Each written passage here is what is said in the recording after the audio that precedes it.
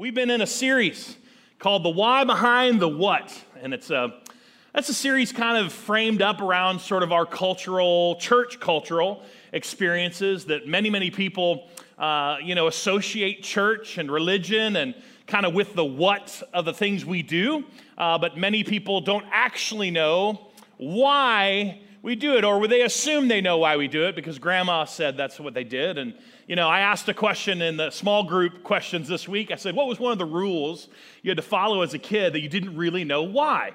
And I gave it as an example myself that there was no running in God's house.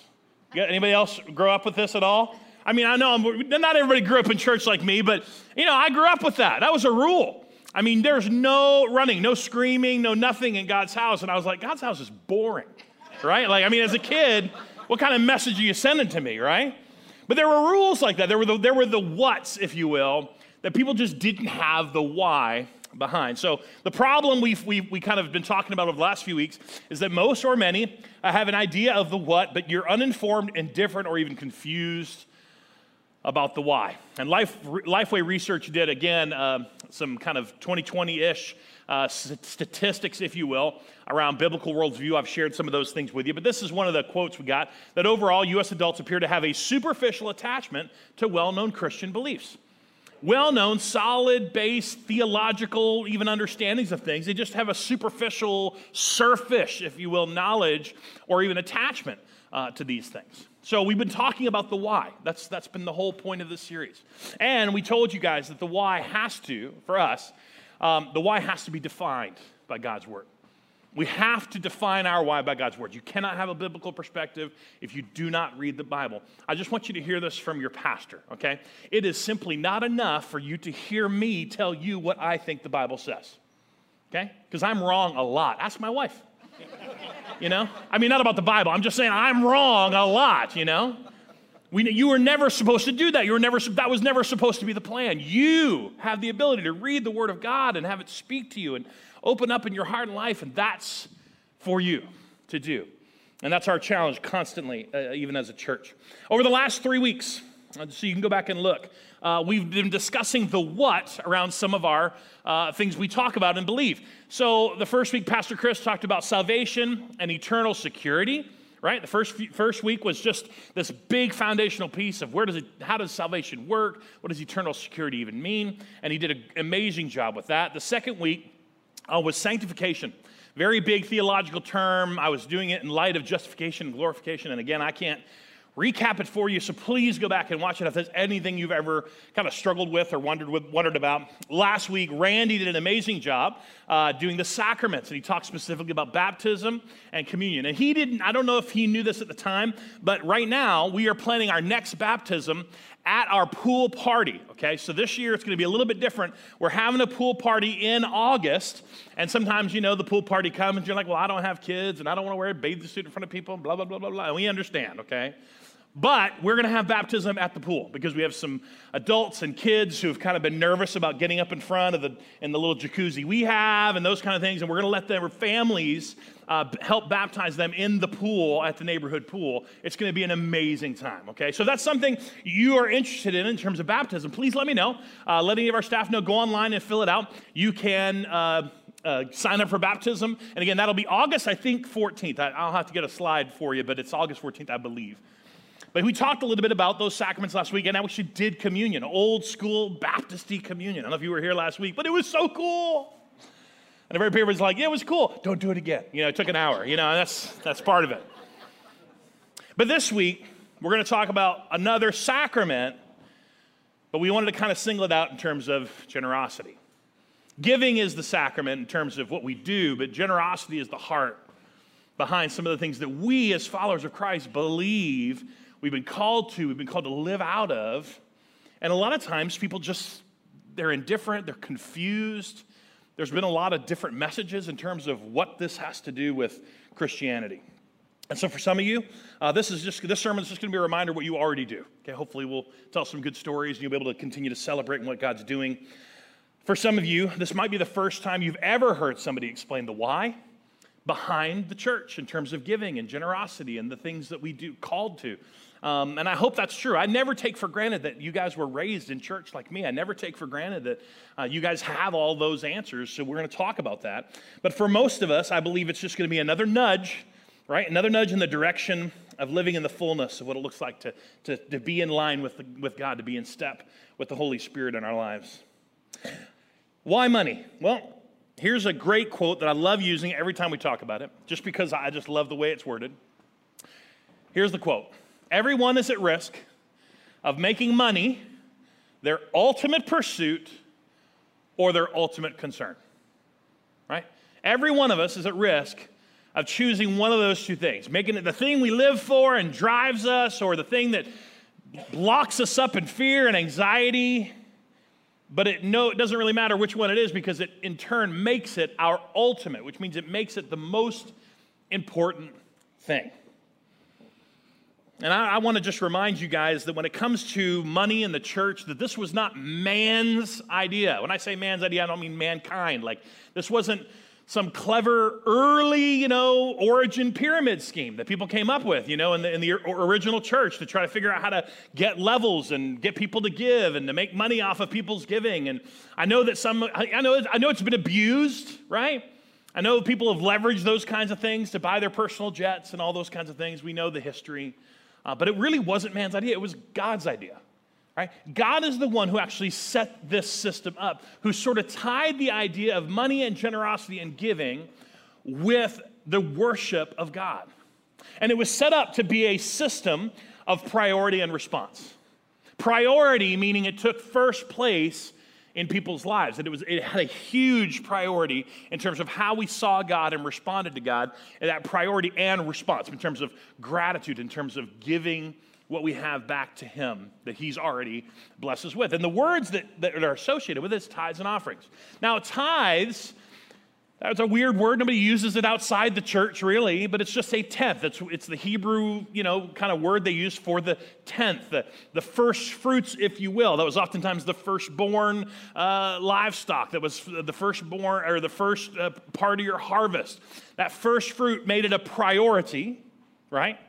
It kind of kept people from kind of holding tightly what they were, the blessing of God. They wanted to hold tightly to God, not the blessing of God. And the offerings were just that sort of sacrificial gift.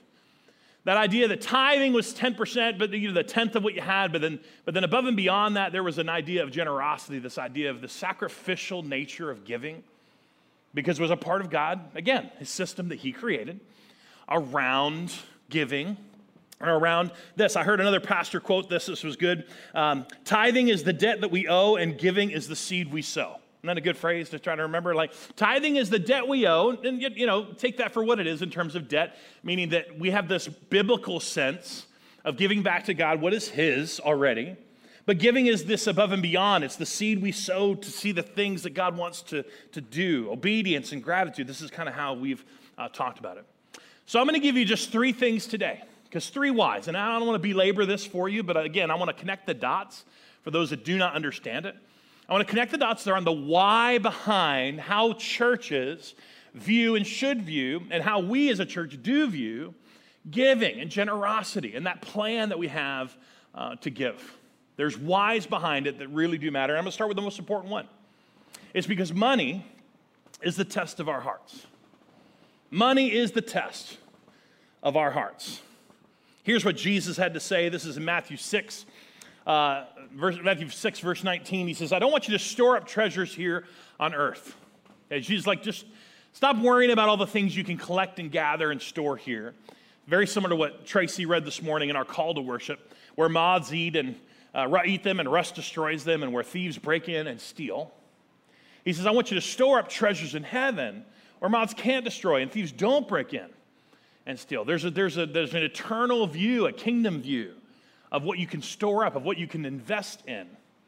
And it says that wherever your treasure is, the desires of your heart will also be. This was Jesus' way of basically tying it together and saying, look, there's a unique relationship between the way money, treasure, wealth, emotionally ties us up. That's a hard issue. And He says, wherever your heart is, That's usually what you find the most value in. It's where your treasure lies. And you can say the same thing, that wherever you spend your money, spend your time, spend your investments, that's what you care about the most. It's where your heart is, right? It's this idea that all of these things, when we put when we tie our happiness and our contentment and our satisfaction and our value and our success and our security, now and future security, when we tie that to money, the chains that it kind of places on our hearts get locked by fear. That makes fear the most powerful tool and weapon of man. Why? Because fear will always drive us towards what matters. What's the word? Now. And it drives us away from what matters what? The most. Fear will always kind of focus us in and tie us to what matters right now, what's happening in this moment, in this second, in this circumstance, and even again, future security like my just few minutes from now, or hours from now, or days from now, is still tied to that. And anything that you do, you can use fear as a manipulative tool to keep our hearts kind of locked down when it comes to money, when it comes to our treasure. And Jesus knew this. He said, that's why I don't want you to worry about storing it up here. Matter of fact, he said it a different way. This is in Luke, I believe. He says, if you are faithful in little things, you will be faithful in large ones. But if you are dishonest in the little things, you won't be honest with greater responsibilities. I mean, if you can't handle the little bit that God's given you in terms of blessing, it's going to be hard to ask God to continue to bless you. He says, if you are untrustworthy about worldly wealth, meaning just sort of the stuff that is here today and gone tomorrow, if you can't even be trusted with that, who's going to trust you with the true riches of heaven? Why would he trust you with eternal matters? Why would he trust you with bigger things? And then he says that if you're not faithful with other people's things, why would you be trusted with things of your own? That gets into the whole stewardship versus ownership thing. And right after, he says, look, you cannot serve two masters, right? You're going to hate one and love the other. You're going to be devoted to one and despise the other. You can't straddle the fence on this one. Not when it comes to your heart. Not when it comes to this. Why? Because he says you're going to serve God, you can't serve God and be enslaved to money, to treasure, and to everything we tie that to. Enslaved to security, enslaved to success, enslaved to your value that you think money and wealth gives you. You can't do it. You can't straddle the fence. Like it's going to be one or the other. You can't serve God and be enslaved to this, which is why, again, fear is such a powerful, powerful tool. But it's also, I want you to hear this, it's also why giving has been such an instrumental part of worship of God. Because in the terms of like really kind of giving back to God the worth that he is due, that priority and response of God, you're great, you're the best, you're amazing, you're our provider, you're our everything. You can't say those things and really live out those things when you are actually enslaved, tied to, locked down with an emotional tie to treasure, to money and what money promises or what right now money provides. And so worship became a part of gatherings. Worship became a part of, giving became a worship. Giving became a part of your gatherings and coming together. I just want you to know, that's where the history of all this comes from the Old Testament to the New Testament. You see how it was used. You see it in early church history, even in terms of how maybe some of you guys were raised. Matter of fact, Paul writes it this way. He says that on the first day of each week, you should put aside a portion of the money you've earned. This was just some instructions he was giving the church when they were thinking through, like, how do we do this? Like, we see needs coming up, that we can meet, and we need to be able to be prepared for that. He says, look, don't wait until you get there, right, to try to collect it all at once. He was talking about specifically given to a church. He said, don't wait. I want you to take the first part of the week, and I want you to give. I want you to put things aside. Lynn, I'm going to shove this right down here by you, if that's okay.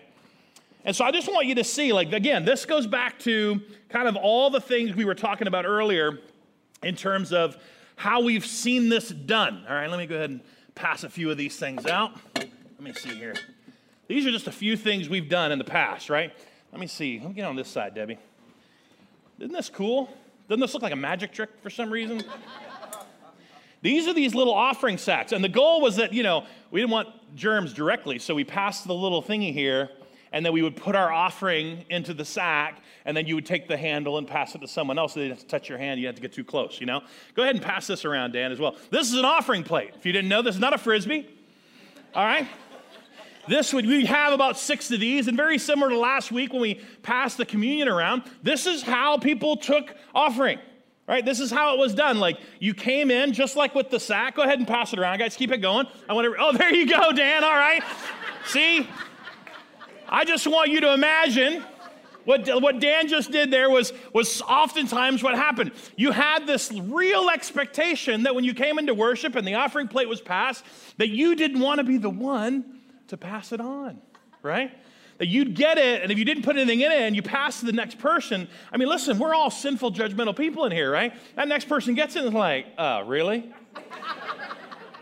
Like, I saw what you drove in here with. Hello? And then they themselves would do something and pass it along, or they would be just as hypocritical. Oh, thank God they didn't put anything in because I'm not putting anything in either. And they keep going, right? There was an expectation because, again, it was part of worship. It was this idea that you couldn't come to worship without bringing something. Matter of fact, I love this. This is like an old chest. I got this. Lori gave this to me to borrow. Is it for sale, Lori? It's for sale if you want to talk to Lori about it. This is in her antique shop, but, you can buy it from her. No, this is like, there's a beautiful story in 2 Chronicles 24 about the chest of Joash. And it's just a specific, quick little story about, the king Joash. He was young. He talked to his high priest, and he says, look, the house of God is in ruins, man. Like, people aren't giving to repair the house. It was sacked. It was all these kind of things. And so he said, I want you to go out and collect, the tithe. I want you to go collect the offerings from the people. He sent out all the priests and Levites. Well, they didn't do it. They were kind of, I don't know, they were just kind of like, we'll get to that. They weren't super, they didn't have the urgency that the king wanted to have. So the king called him back and said, why didn't you do it? So he had a chest built, a huge chest, and he placed it at the gate of the city. And when people saw it, they actually rejoiced. They actually were thankful because they wanted to participate in the reconstruction of the temple. They wanted to help and be a part of something because they knew what God's law was. So they were bringing things to the chest. And daily, Joash and the high priest would go out and they would take the chest and empty it and put it back out, and take the chest and empty it and put it back out. And you'd see this even in the time of Jesus, where at the temple, they would have usually a collection area. Maybe it was a chest, maybe it was a big bowl, who knows? And people would come into the temple as part of their worship, and they would come in and they would bring their offering. They would bring their tithe. Listen, it just wasn't, God set up a system. It really wasn't meant to be that you could come in and raise your hands and worship God. You are amazing. You are all things. And bring him nothing, empty-handed. It was never set up that way. This is where Jesus said, their lips say this, but their hearts are far from me. Because their hearts are enslaved to money and to fear and to what those things provide. Now, we as a church, just to let you know, these are our offering boxes, in case you didn't know. Okay? We kind of hide them in the back. Tracy, my wife, says these look like the amazing box Clue things. You know what I'm talking about? Like they kind of look like that, tall and all that. But they're at the back of the room and at the door, and we want people to engage this way. That's great. We have little envelopes here in case you want to give a check and have it recorded and your date and your name, and kind of keep those for tax purposes in terms of your gift, your gift to a nonprofit. That you can do that too. Or you can just give and just slide it in. They're going to count this later. Oh, well. All right, there you go. You can just slide it in. And when I was a kid, we'd have a box given to us every December. And it would have our family name on it and a date for every single Sunday envelope in the box. Remember that, Tracy? I remember when we got married and they had one for us, and we were like, whoa, hold on. We're still children, Had a box for us, and it was like there was an expectation. Why? Because, again, this was God's system of priority and response, of tithes and offerings, of the way in which we don't just say that God is everything. We have an action, we have a sacrificial gift that goes along with it. We tell people sometimes in the church, listen, all you have to do is just 3 things, okay? In terms of you've never done this before, just make it a priority in your life. We have a couple of business owners that have shared with us before that, they just have it set up where as soon as an invoice is paid, their money just splits up into directions. This much goes into to an account to tithe. This much goes into savings. This much goes in investments, and this much goes into my account. And it's just automatic. It's a priority in their life. I have one of our early partners or young, new partners here. He told me the other day, like, he's having to give every day. Okay, just think about the discipline of this. He's giving every day, at the end of the day, the business that he did because he himself is trying to train himself in the understanding of who actually is providing his customers, who is actually the one who's provided this day for me. And he's actually giving it right then online, because about 75% of the people who give at our church give online. He does it right then multiple times throughout the week as a way of saying, thank you, God, thank you, God, thank you, God. This is back to you right away. And it's a percentage, and I tell people this all the time. You choose your percentage. A tenth is 10%. I mean, some people give more. Some people have started with less. That's kind of where you want to get to. We tell people all the time, start with 10, right? Start with 2, start with 3, start with 5, do whatever. Get to 10. Make it progressive. That's what it means. Make it progressive. Another one of our families, Journey families, they took FPU several years ago. They started in one of our 90-day challenges. They started giving. And they just saw God meet them. Now, I can't even remember the percentage. I want to say it was like 3 or 4%. And God met them right in that step as they started to give. And then they started to make it progressive. So every 6 months and every year, they kept upping their percentage and upping their percentage. And I'll never forget, a couple years later, they were like, dude, we're almost at 10%. We can't believe it. It took a little while, right? But God met them every single time they took a step with job opportunities and promotions and all sorts of things that they just said was clearly from God. And then just this year, when we did the challenge again in the spring, they were there. They were at 10%. Isn't that awesome? Like they made it. And it's progressive. So they're not stopping there. They're going to continue to progress. They're going to continue to pray about how can they give more? How can those offerings, those above and beyond things, when people show up and they have needs for mission trips and needs, we're a part of that.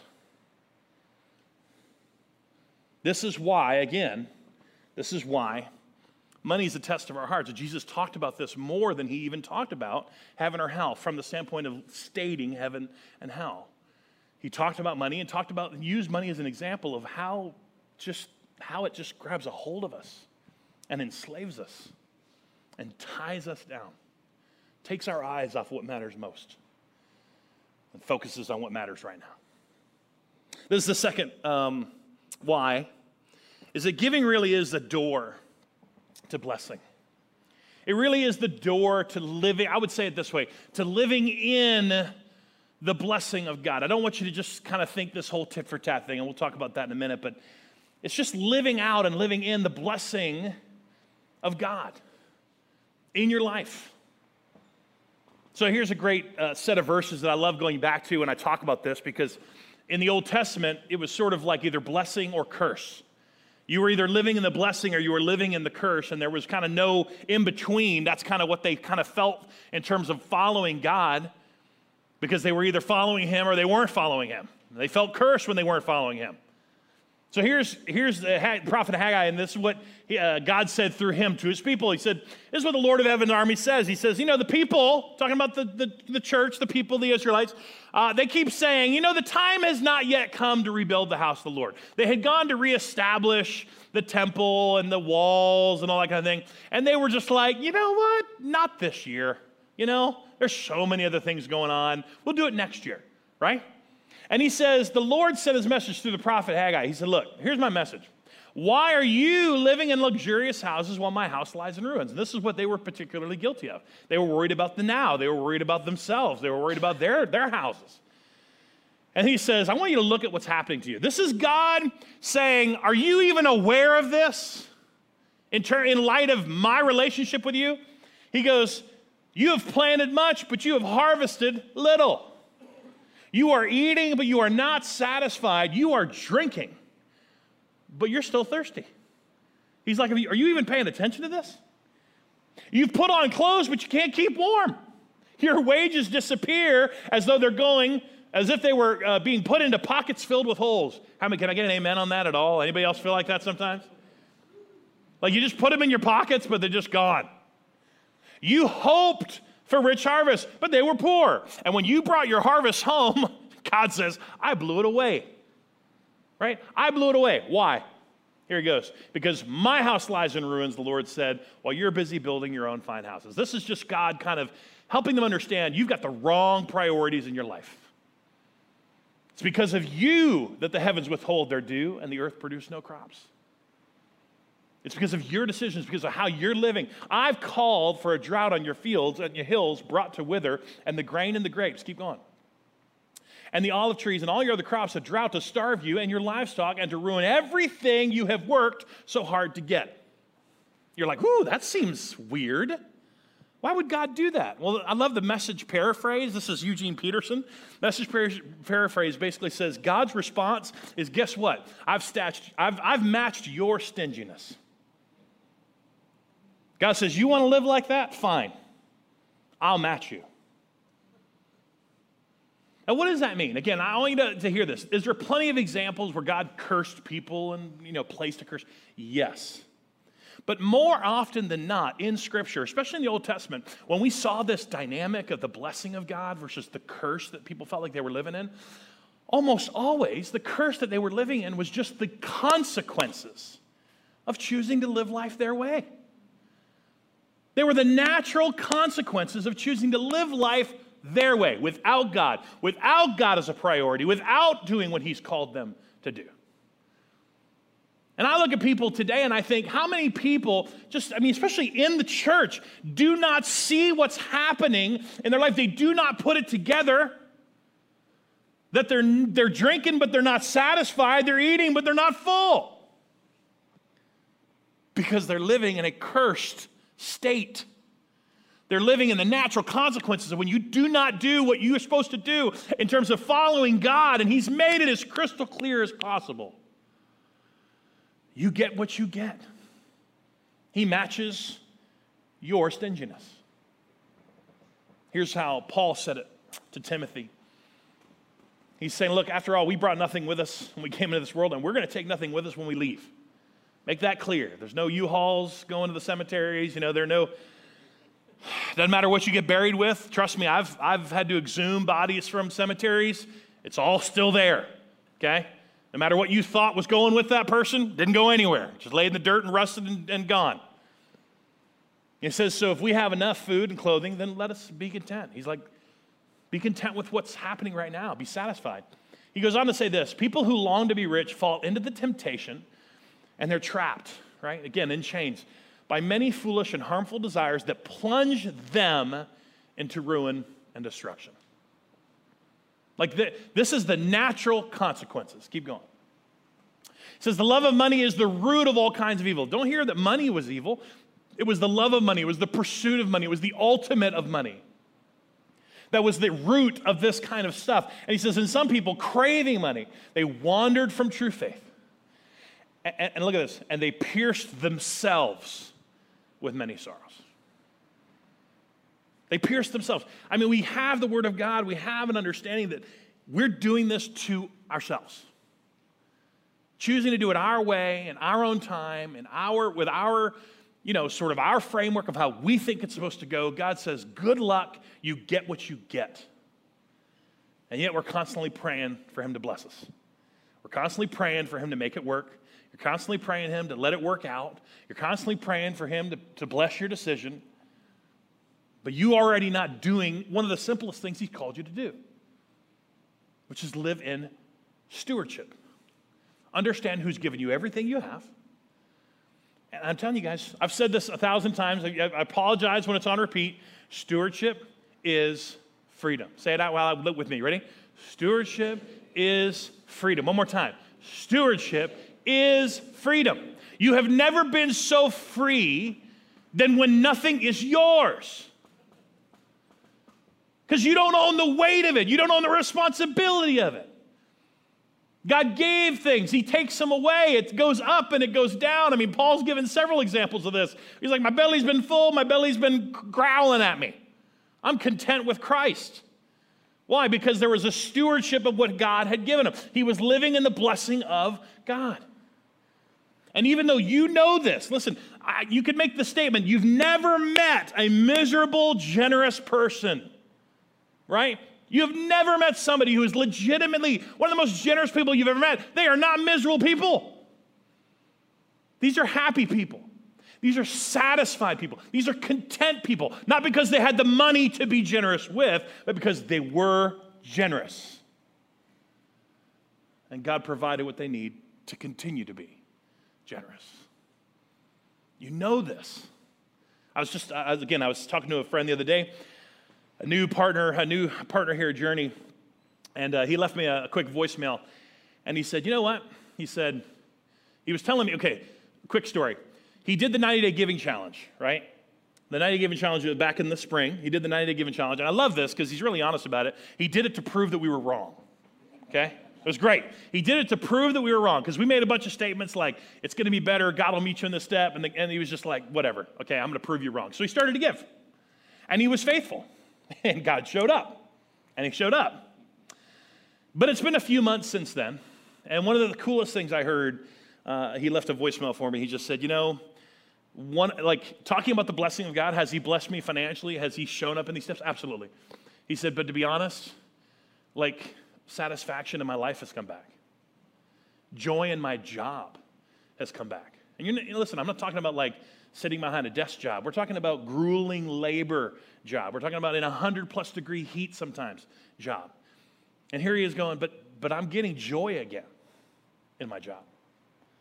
And as I listened to that, I was just like, gosh, what is the greater blessing, right, of that stewardship? What is the greater blessing of stewardship? Is it because God kind of sees your dollar and raises you too, like most people teach and think? No.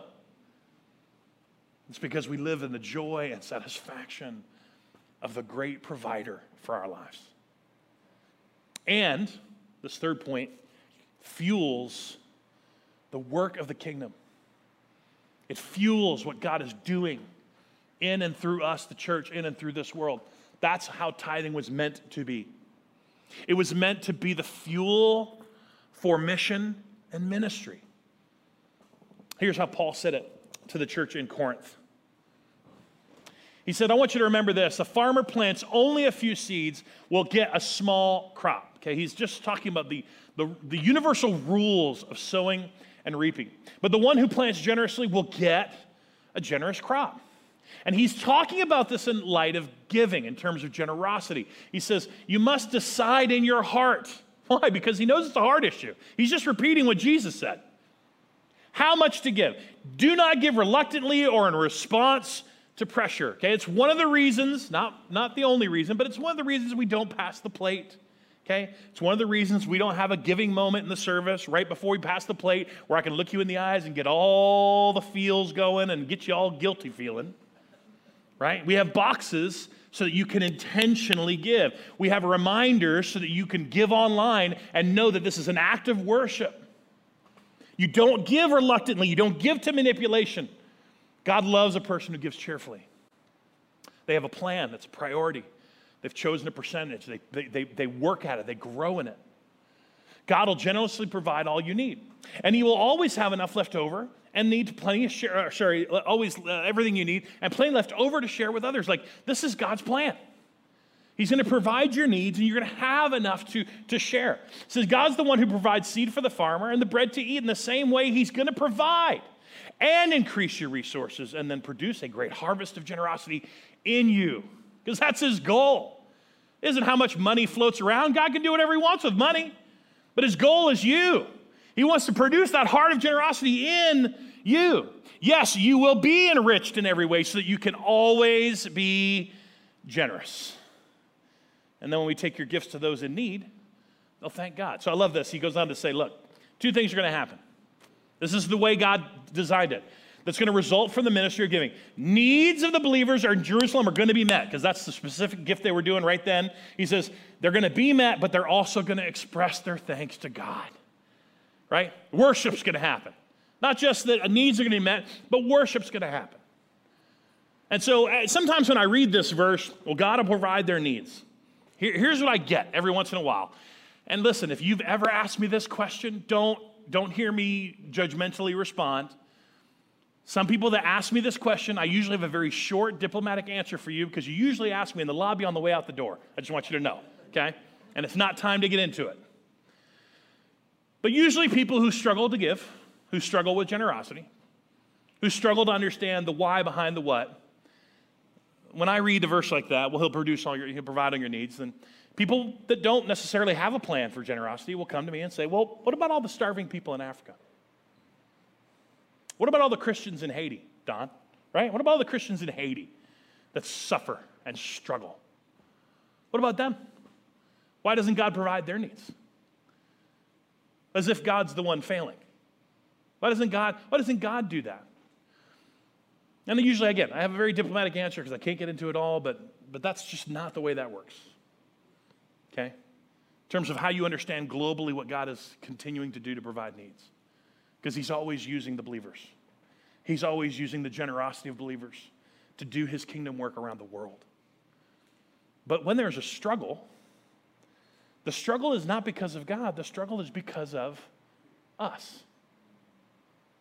Why? Well, because on average, in most church congregations, between about 8% and 22% actually tithe. That's it.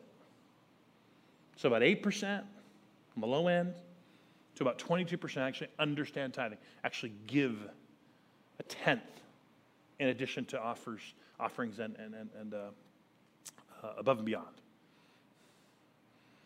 And here's this was something pulled from the National Christian Foundation. This was back in 2019.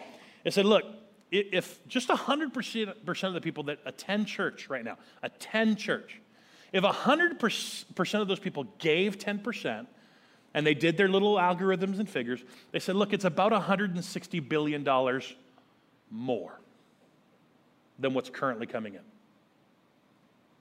Okay? I just want you to think about it for a minute. Because we hear numbers like this all the time, right? The news, we're giving blah, blah, blah, blah, blah billion to somebody else, and we're giving blah, blah, blah, blah, blah million to somebody else, and this is how much the debts and the deficit's going to be. I know we hear big numbers, okay? I want to break it down for you just for a minute. But this is their research to just say, look, if everybody just sort of did what they were supposed to do, what God already told them to do, here's what we'd have. More than what we already have.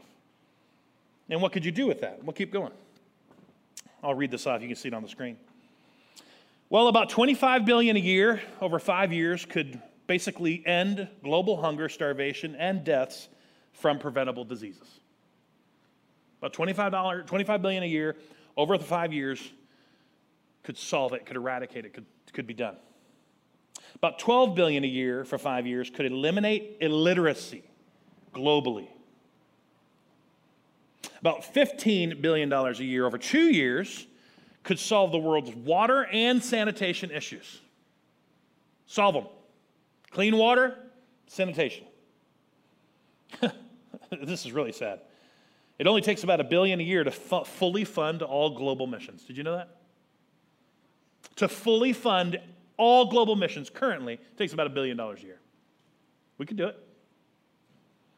And that leaves us with about 100 to 110 billion. That's nice, huh? We've solved all those problems. We still have 100 to 110 billion. For what? I don't know, future needs, future mission and ministry. So here's the deal. And I just want you to hear this from my heart. People who already actively participate, they know the why behind the what. They already actively participate in tithes and offerings. They have a plan for their generosity. They never ask this question. They never ask the question, well, what about the people in Haiti? What about the people in Africa? Why? Because they already know that God is the provider of all things. And they already know that out of their obedience to God and through their tithes and offerings and through their generosity, that they are already a part of the mission and ministry of God. Okay? They do not. They don't question God as an excuse for their lack of obedience. They don't sit on the sidelines and throw pot shots at God because they're struggling in the world when God already has a plan. We're the ones who don't get it. Not you guys. You guys are amazing. I'm talking about everybody else. If you don't hear anything else, just hear this, because I want you to know why we say the words we say. Okay? So here at Journey, somebody says, why? When Matt talks about giving like this, or when Matt does the summer giving challenge, we didn't even care if it was a percentage. Choose your percentage, choose your amount. We just wanted 100% of people to participate this summer in giving financially out of their pockets to God. Why does he do that? Why does this church do that? What's the why behind the what? It's out of gratitude and obedience. And we use those words pretty often. I just want you to know why. Because we truly believe that everything that we give, you can't just do one without the other. If you do it out of obedience, fine. Eventually it's going to be begrudging. Eventually it's going to be one of those things that, you're going to feel that pressure when the plate comes by, and you could try to do it out of obedience. A lot of times, I'm not saying it doesn't stick, but it's short term. If you don't connect it with gratitude, with worship, then you won't feel it. You won't understand it. And we don't want you to just give when you're grateful. Everybody with me? Because if it's just gratitude, you can walk out the door not feeling very grateful today. It's too hot. Too hot. It's God's fault. Not as grateful as I should be. Everybody with me? I know I'm just joking, but it's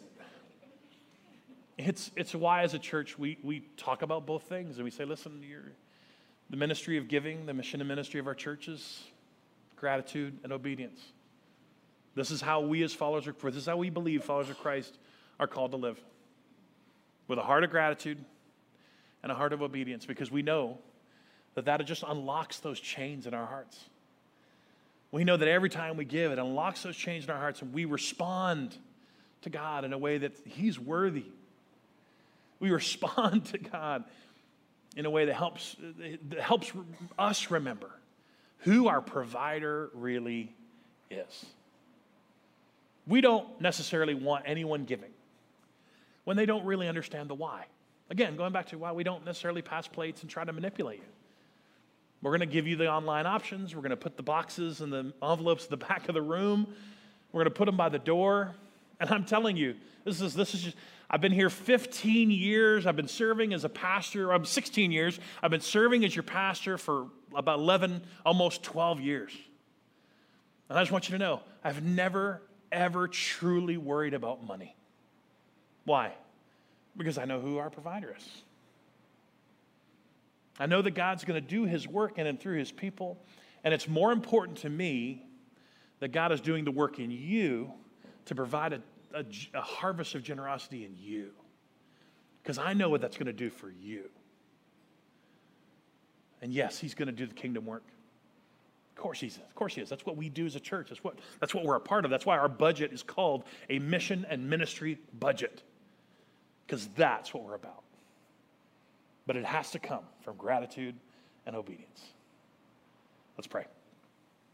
Heavenly Father, thank you so much that even when we read your word about blessing and curses, and we can struggle a little bit with what's going on in the world and how exactly it is you meet needs, but God, you've made it as clear as day.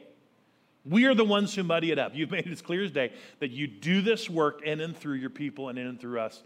And God, my prayer is that every single person here and every single person watching online would be an active participant, unlocking the chains from their heart, living in the freedom of stewardship and the fullness of the blessing that you've called us to and the satisfaction in our life that you have for us. Oh, man, and being a part of the kingdom work and the mission and ministry that you're in. God, so I pray that for everyone here. And God, if they've never understood the why, that just today, that you'd just unlock some things for them, that you'd help them take the steps they need to take to be able to respond in priority to you, to set you above all things, above all else. You're there first. And we pray all this in your name, Jesus. Amen.